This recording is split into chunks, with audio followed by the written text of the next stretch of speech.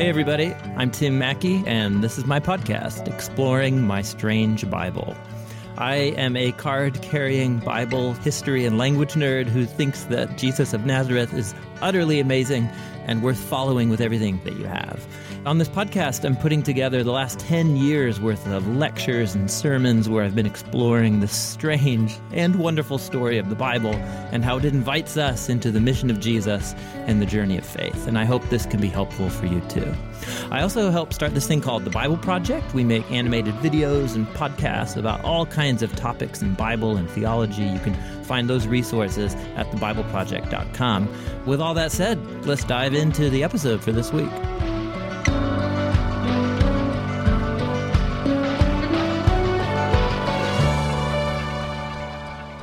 All right, well, in this episode, we're going to keep exploring the Gospel according to Matthew. These were a number of teachings that I gave years ago when I was a pastor at Door of Hope Church. And in this teaching, we're going to explore a story from Matthew chapter 11. It's kind of a puzzling story where John the Baptist, who is Jesus' relative, he played a really key role in Jesus' life earlier on. Now John the Baptist, he's in prison, and he's expressing serious doubts about who Jesus is and his identity. It's a fascinating story that gives us a window into a couple things. One, about the kinds of expectations that Jewish people had about the coming Messiah or deliverer figure, and what was Jesus not doing that John thought he was going to do that made him have these doubts. But John's experience of doubt in regard to Jesus also opens up a really personal and pastoral set of issues about what happens and how do we process through circumstances where Jesus doesn't do what we expected him to do in our own stories, in our own lives. How do you process that? How do you push through to the other side? Those are the things that we're going to explore as we look into Matthew chapter 11. So let's do it.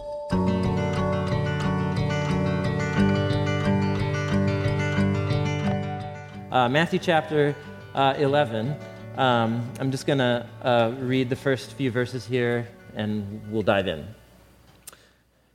After Jesus had finished instructing his 12 disciples, he went on from there to teach and to preach in the towns of Galilee.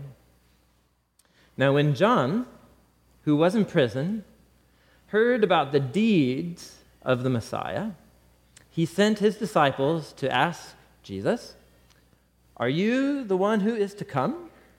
Or should we be expecting somebody else?" Okay, let's pause. So John, who's John?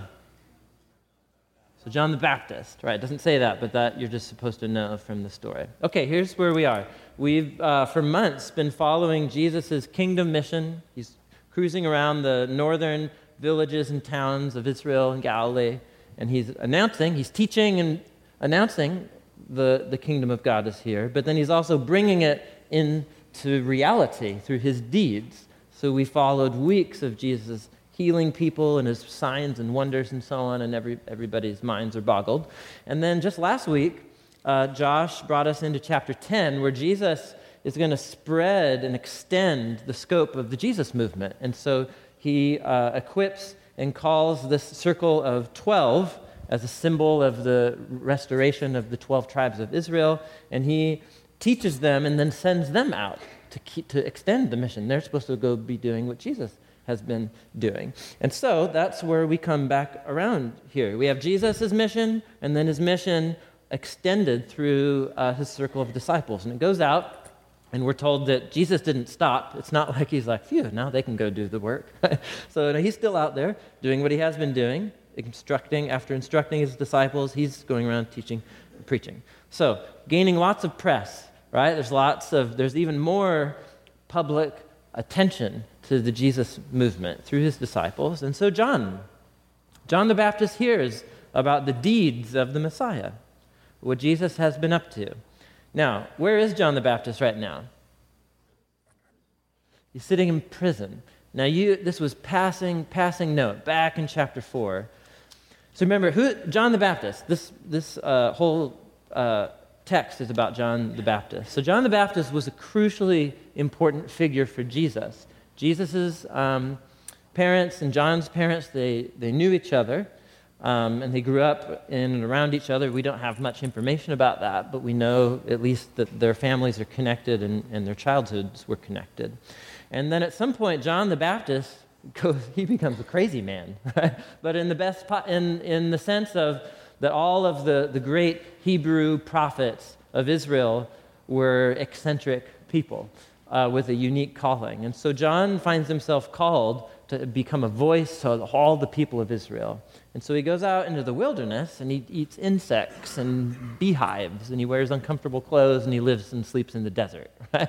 And he starts calling all of Israel to come out to him, and he begins this renewal movement of Israelites who will confess their sins and wait for the coming of the Messiah and so on. So Jesus went out to John. You remember, he was baptized by John and so on. And then John gained so much public attention, he gained the wrong kind of attention, right? That of the puppet king of the Romans there in the land, Herod. Herod didn't like John for a number of reasons, put him in prison. And so John, we don't know how long here. John's been rotting in a Roman prison cell, which was no picnic, by the way.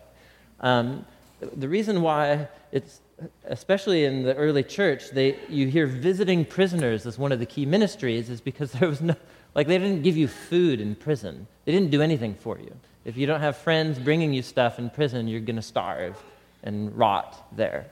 And so it's no picnic. John's sitting there in prison, and what do we hear that look at this, he's sitting in prison, and then he starts hearing these reports about Jesus, he's out doing this and this and this, and then he sends his followers, and they're out doing this and this and this, and so John sends some of his followers to go ask Jesus a question. Now, just stop right there. Given what John knows about Jesus and what he's experienced with Jesus and the baptism and so on, what would you think the question would be? What would you think John would want to ask? Wow, what's happening? This is, how can I pray for you? This is really exciting, But what does he ask? What he asks is, you're the Messiah? You're the Messiah. Are you sure? Or was it you, or should we be expecting somebody else? Who saw that question coming from this guy? You know what I'm saying? This is one of what we would think would be one of the closest people to Jesus. And in this chapter and the next chapter, Matthew's collected a whole bunch of very different types of responses to Jesus. Some from people that we know are opposed to Jesus, like the Pharisees, but we're going to get stories about some of the people closest to Jesus, like John the Baptist or even his own family members. And what we're going to see is they're weirded out by Jesus. And they don't know what to make of him. I mean, really, look at this. Are you the one? He hears what Jesus is doing, and it doesn't lead him to the conclusion, oh, yes, he's totally the Messiah. He starts questioning whether Jesus is the Messiah because of what he hears Jesus doing. You just catch that there. Don't read over that. What Jesus is doing somehow doesn't convince him that Jesus is the Messiah. It makes him wonder. Why is that? Okay, so we'll put some of John's words up on the screen here. Do you remember what John said when he announced that the great day of God's visitation was coming and that the Messiah was coming? Do you remember what John said? Let's just refresh ourselves, right? So lots of people are coming out to John in the desert. Here's what he says to them. He says, hey, y'all. That's my Texan for you, all right? So, hey, y'all, don't think that you can say to yourselves, yeah, we have Abraham as our father, right? We're Israelites, so we're good. We're good. We're on great terms with God just because of the fact of our birth. No. I tell you, God can raise up children for Abraham from rocks. The axe is at the root of the trees. Every tree that doesn't produce good fruit is going to be cut down, thrown into the fire. I'm just baptizing you in water for repentance, but after me comes one. There we go. Are you the one? John asks. He's announcing. He said, back there in the desert, he said, after me is coming someone who's more powerful than I, whose sandals I'm not even worthy to carry. He's going to baptize you in the Holy Spirit and fire. His winnowing fork is in his hand. He's going to clear the threshing floor, gathering wheat into the barn and burning up the chaff with unquenchable fire. Let's just pause right there. So, intense guy, right? With a very intense message. So, and what John's doing here, John grew up immersed in the Hebrew prophets, and he sensed a calling that he was to come as one in the long chain of Hebrew prophets to announce the day. That there was a day when the God of Israel would act in history to reclaim his world, to bring the kingdom, to send the Messiah who would set up the kingdom of shalom and justice and goodness and so on. And it will be a day that will bring God's rescue, but also God's purifying judgment, right? God's justice. And so what was John saying? Listen, the Messiah's coming right after me, and it's going to get intense. He's going to bring the hammer. Right? I mean, there you go. Why? And then, so he baptizes Jesus, right? And the whole thing, God speaks in the Spirit, and God says, "You are my son, I love you," right? There's that whole thing happens right before John's eyes. He witnesses this, and he says to Jesus, "Behold the Lamb of God who takes away the sins of the world." And then Jesus goes and actually starts doing his thing, and it leads John to question, wait, really? You're the one. Do you see why? See, what has Jesus been doing? He's been healing people and teaching. What did John say Jesus would do? Hammer time. So, it's really intense. He would bring the hammer of God's justice on God's people. That's what John thought would happen.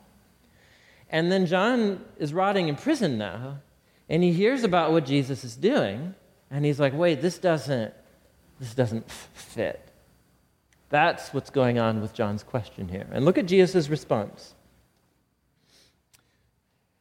Verse 4, Jesus replied, "Go back and report to John what you hear and what you see. The blind receive sight, the lame walk, those who have leprosy are cleansed, the deaf hear, the dead are raised, and the good news is proclaimed to the poor. Blessed is the one who doesn't stumble on account of me." That's Jesus' answer. Clear as always. Crystal clear as always, right? So how is that an answer? Jesus has just given a summary of what he's been up to. If you go through, he says 6 things. And almost all of those 6 things, each one has a story attached that you just read a few chapters ago about people who are crippled or lame and they walk, blind people seeing, the deaf hearing, and good news being proclaimed to the poor. Think of the blessings that Jesus pronounced at the beginning of the Sermon on the Mount, that the spiritual zeros and the nobodies and those on the outside from the religious leaders' point of view, they are the blessed ones who are part of God's kingdom. And so Jesus just summarizes what he's been up to.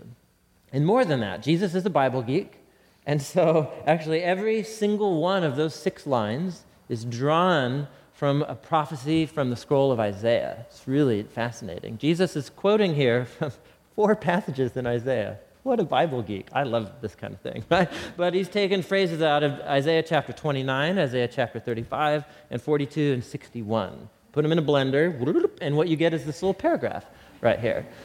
And all of these passages are talking about the great day when the God of Israel would visit his people with salvation and judgment, would purify his people, would send the Messianic kingdom, and so on. And so what is Jesus saying to John? He's responding to John.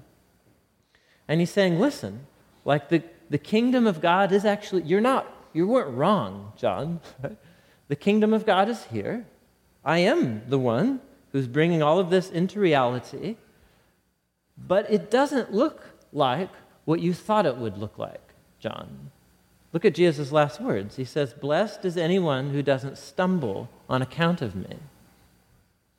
So John told everybody that the Messiah would bring the hammer. Jesus comes and he brings healing. And he brings this open, generous dinner table where tax collectors, right, can turn and follow Jesus and then bring all their friends to be around Jesus and experience his teaching and his wisdom and so on. And so from John's point of view, John's like, I'm in prison, right? I thought I was the voice crying out in the wilderness, and you and I were like on the same team, and so on. And then like, I'm in prison, and what is the Messiah doing about it? He's having dinner with tax collectors, and he's having these dinner parties, and he's healing people, and that's great for them. But like, where's the kingdom, Jesus? Where's the hammer? And Jesus says, listen, John. It's here, but it looks different than what you expected it would look like. Blessed are those who can see underneath what they thought would happen and who actually see what I'm actually doing. So let's pause right there. And, Jesus, he's not rebuking John. I don't think he's mad at John, but I do think he sees that John, there's something happening in John's head. There's a disconnect. And let's be sympathetic with John, all right? Let's not bag on him. Let's think about if you've ever rotted in prison before, which I'm guessing none of us, right? Very few of us have any experience in something like that. So the kind of place that you would be when you're trapped in a prison cell, odds are you're not going to get out of here. And you were once cohorts with Jesus, and in fact, you set the public stage for him to rise, and you said all of this about what Jesus was going to do, and then Jesus goes around not doing that, and I'm still here in prison. Anybody, right?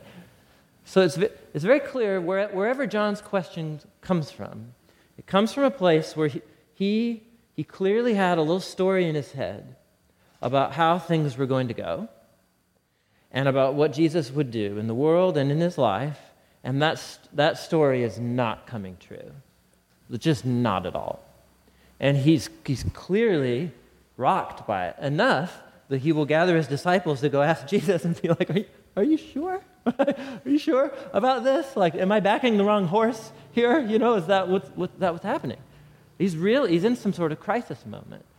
And it might be easy, for us to sit back and be like, oh, John, just trust Jesus or whatever, have faith, but really, let's sympathize with this man.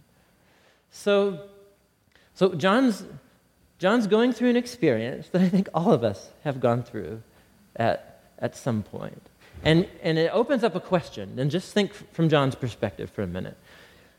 Is John's hope in Jesus? Is John's hope and trust in Jesus? What do you think? Well, he wouldn't be asking the question, right, if he wasn't hoping in Jesus in some way. That's why he's puzzled, right? It's Jesus, I was hoping in you, and I thought you were the one, right? That's why I told everybody, I have to go back on my words now, what?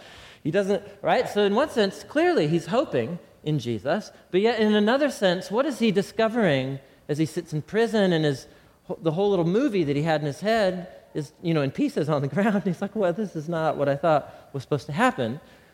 In one sense, yes, his hope is in Jesus, but in another sense, no. But he didn't know that. What he's discovering is that he was actually placing his hope and his trust in a little movie reel that had been playing in his head about what he expected Jesus to do and to be. And then all of a sudden, Jesus doesn't do that, and he's not those kinds of things, crisis. Anybody? Can you sympathize with John?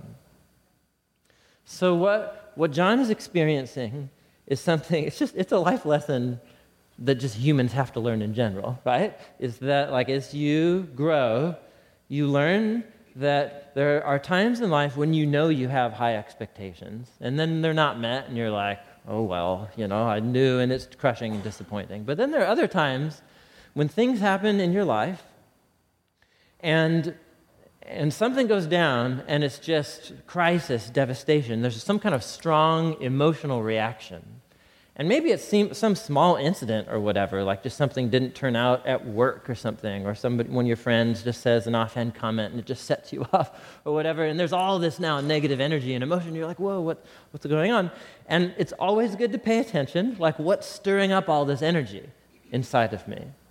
And odds are what you're coming across is the fact that you actually really had a clear, strong set of expectations about what you hoped would happen, and they're not happening, but you didn't know you had those expectations until they weren't met. Anybody? So it's kind of like Star Wars, right? Let me just bring it all the way back around. But the new trailer, anybody? Did you see the new trailer 2 weeks ago? Could be the one, you know? Anyhow, so my experience in the summer of 1999, that fateful summer, right, when the first movie of the new trilogy, I was just like, yes, you know, I grew up on these movies and played the audio tapes, you know, as I played with my toys growing up about all the scenes and so on, and so I was just excited to go see it. And I was so bummed. I was just so disappointed. I remember walking out of the theater just going, man, I don't want to, if I ever have kids, I don't want to have to show that to them. Are you kidding me, right? So what was happening there? I had such a magical encounter with the universe of Star Wars growing up. I didn't know that I had such high expectations walking into that movie theater. And it wasn't like a life crisis or anything like that, but it was actually really, really disappointing to me. And so here we go, you guys. The end of 2015, right? They're telling us by the end of the year. And I'm just really, J.J. Abrams, he's really talented, you know, the writer and director, but I'm just trying to tell myself, just expect that it's going to be lame, right? Just expect it. And then if it's not lame, you can only go up from the trilogy from 10 years ago, you know what I mean? And so just think that it'll be like that. Are you with me here? So I have a friend, one of his life sayings is this. He says, expect gravel. Just expect gravel in your life. Anything else is a happy surprise, right? And that's kind of a morose mindset to live your life with, but you get the point here. There are all kinds of expectations that we know we have. There are other expectations that we only realize we have until they're not met. And so you have a good friend or family member or spouse, and something they say or do is such a huge letdown to you. And you're like, why? What's going on here? Or probably really it's the other person who's like, whoa, I just forgot to get the ice cream at the store or something, or I just, forgot to bring flowers or whatever. And then, so what's happening there? It's an expectation that's being exposed. And hardship and unexpected suffering in our lives has a way of revealing these hidden expectations. And it's the same in following Jesus. As we don't realize that actually we were banking on Jesus to solve most of our problems. And we are following Jesus because we expect that he is going to make our wildest dreams come true. And we don't know that that's actually what we think until our wildest dreams don't come true, until our nightmares come true, right? Or the opposite comes true. And then we find ourselves in the space where we're scandalized by Jesus. And what Jesus is actually doing in the world, we're like, yeah, that's cool, but I'm sitting here in prison. And what about me? And what about solving my problem, Jesus? Why isn't that higher on your agenda list? And you realize all of a sudden what you really were expecting Jesus to do all along.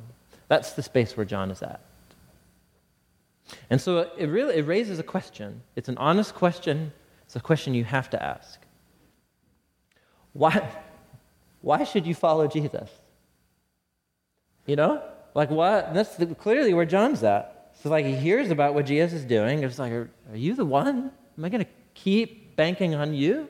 Because I'm here in prison and nothing's happening with that, Jesus. So why follow him?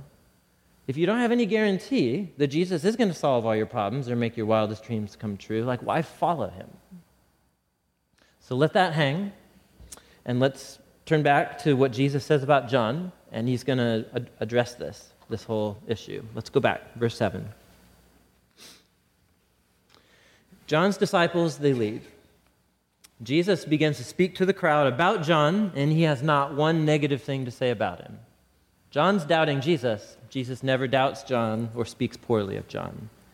He says to the crowd, he says, hey, everybody, what did you go out in the wilderness to see? He's referring to John being out in the wilderness. What did you think you were going to when you went to go see John in the wilderness? Were you going to see a reed swayed by the wind? Jesus always teaches through images and parables and so on. So did you go to see a pushover? Somebody who just kind of caves to the pressure and expectations of other people? Any person who lives in the desert and eats insects and beehives is not living by anyone else's expectations. You know what I'm saying? So no, there's no pushover. You didn't go in the desert to see a pushover. Well, if not, what did you go out to see? Did you go to see a man dressed in like fine, soft clothing? Did you go out to see somebody raised on creature comforts, you know, and all of a sudden now that he's just in prison, he's a sissy or something? Dude, John is no sissy.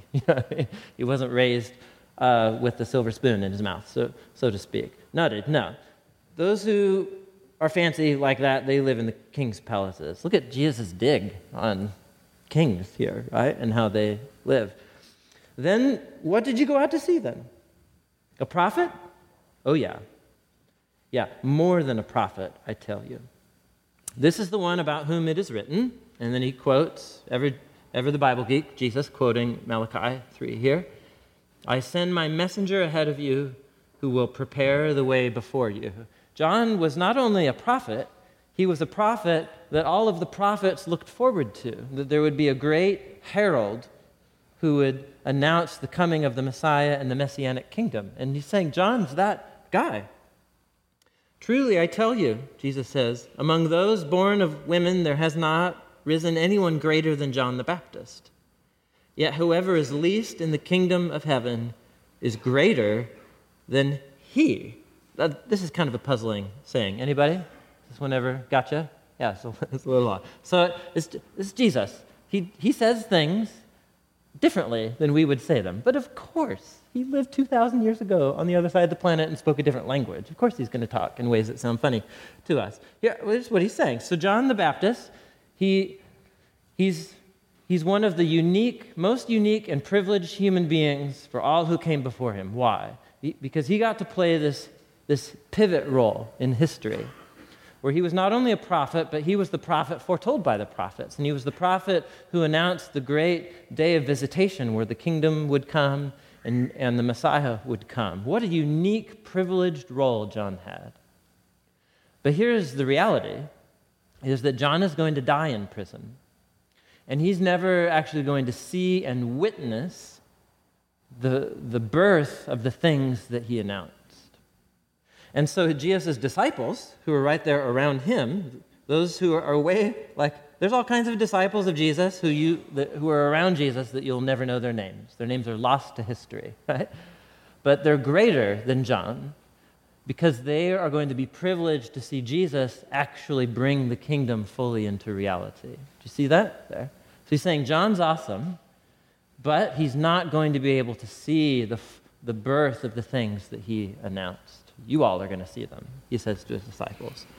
From the days of John the Baptist until now, the kingdom of heaven has been subjected to violence, and violent people have been raiding it or plundering it. Here's what I think Jesus is saying. This is one of the really highly debated sayings of Jesus, what exactly he's getting at. Here's what I think he means, so I could be wrong, is that ever since John came on the scene, and ever since Jesus came on the scene, bringing the kingdom in a way that nobody expected, there's been this growing, violent opposition. That opposition is coming from the Bible teachers of Israel, right, the Pharisees. It's going to start coming from those who run the temple in Jerusalem, which is also their form of government. You've got the opposition of King Herod, who is violently placing John in prison and so on. And of course, Jesus is going to meet violent opposition as well. But don't mistake that violent opposition that somehow things are going wrong or the plan has gone off track.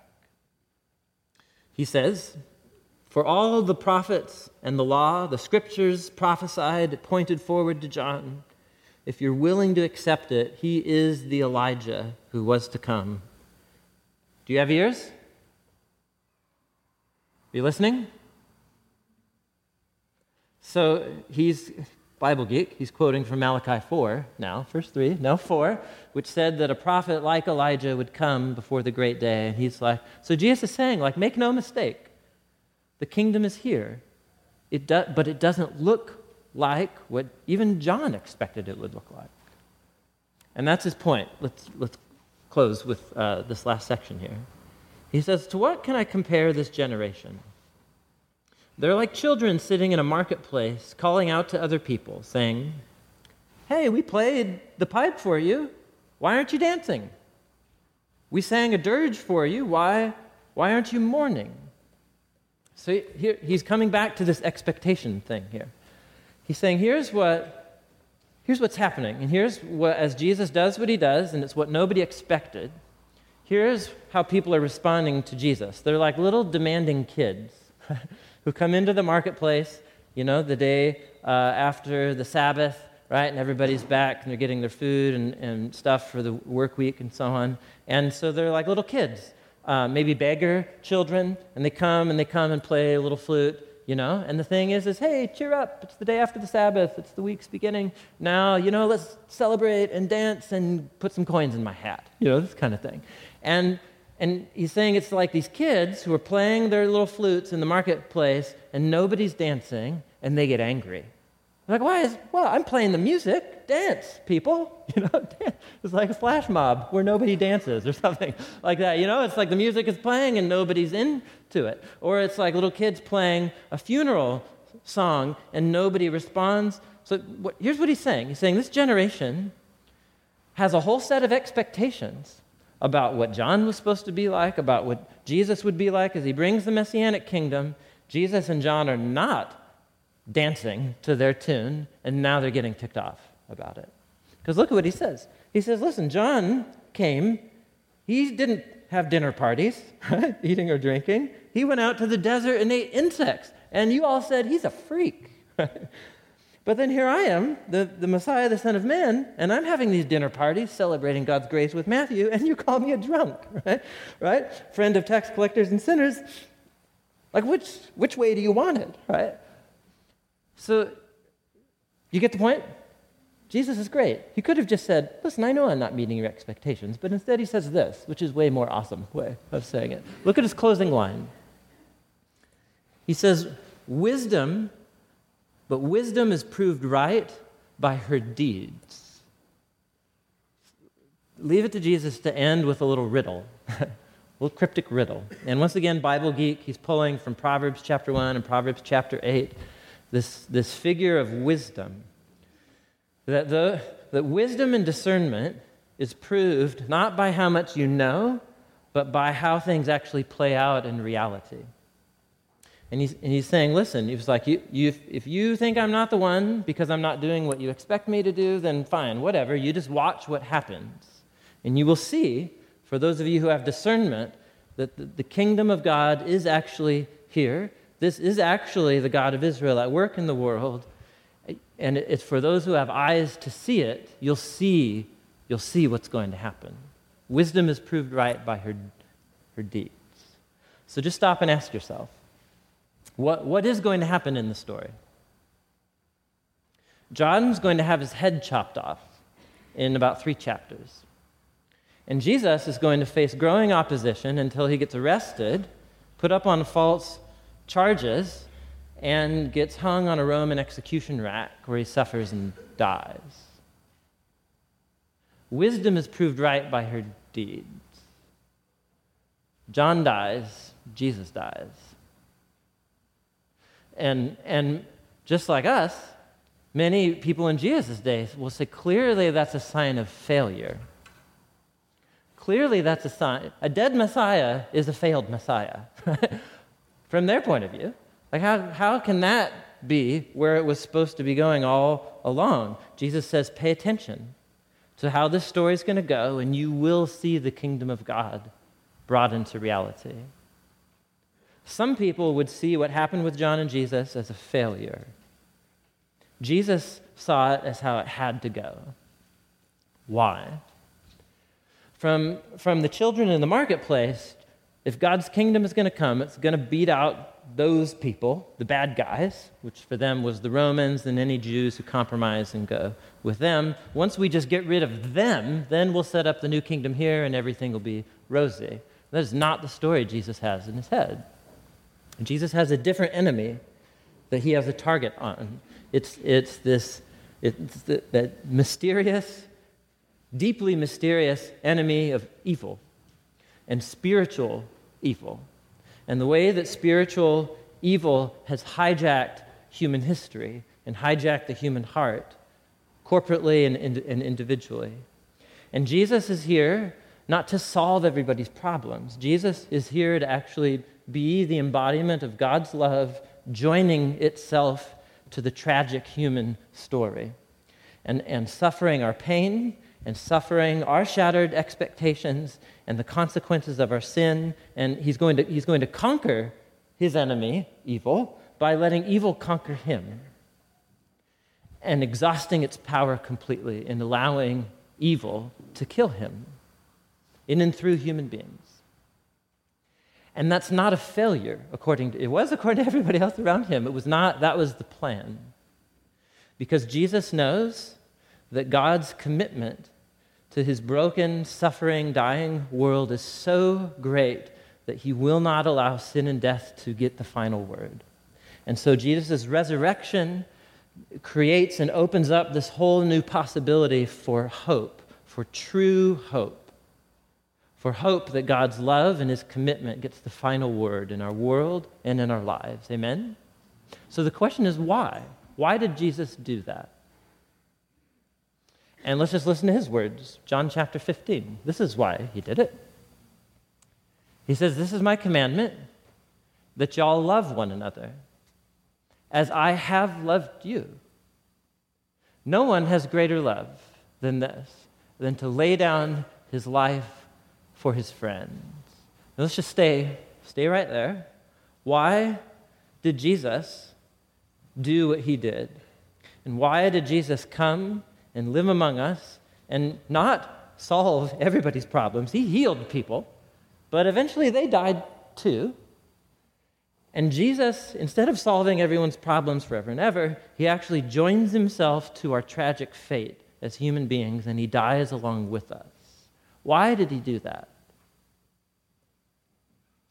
Because this is a story about a God who absolutely loves and is committed to his world and his creation, and he loves human beings who are compromised by evil.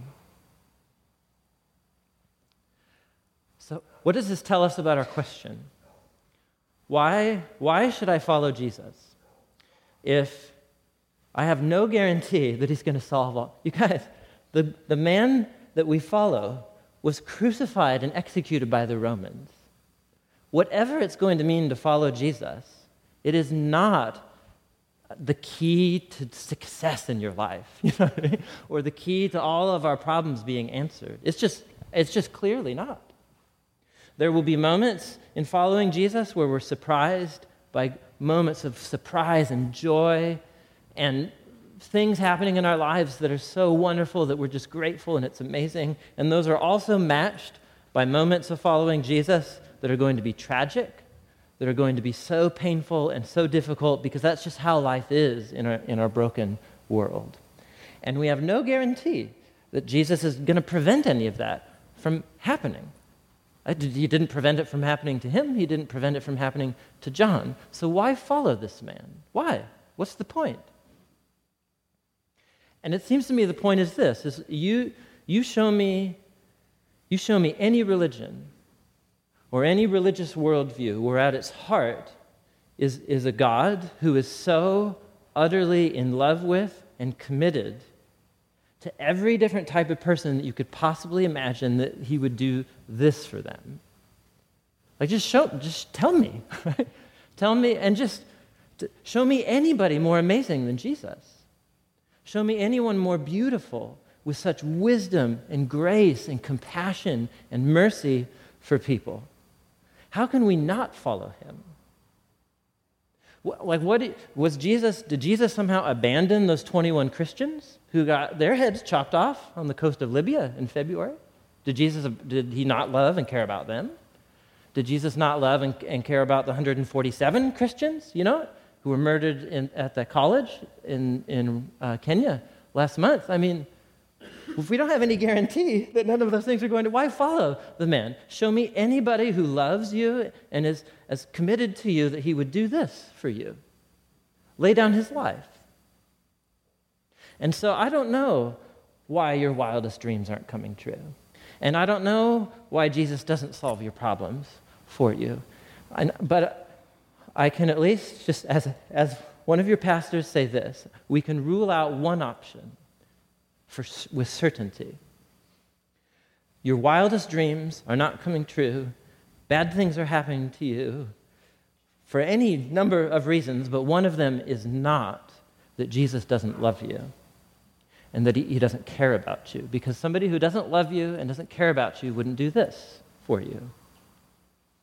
And so whatever Jesus is calling us into, he's calling us to the cross, and he's calling us to see his death as for us, but also his life as for us, and his resurrection as for us.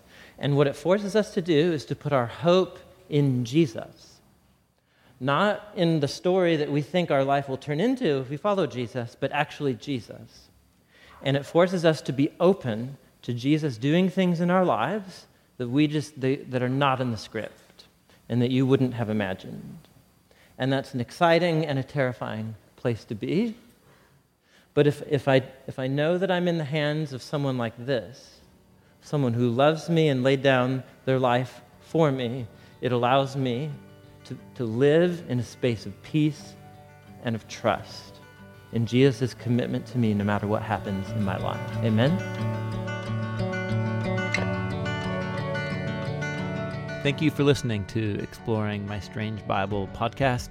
We're going to pick up next time with more explorations, more soundings in the gospel according to Matthew. So onward and upward. We'll see you next time.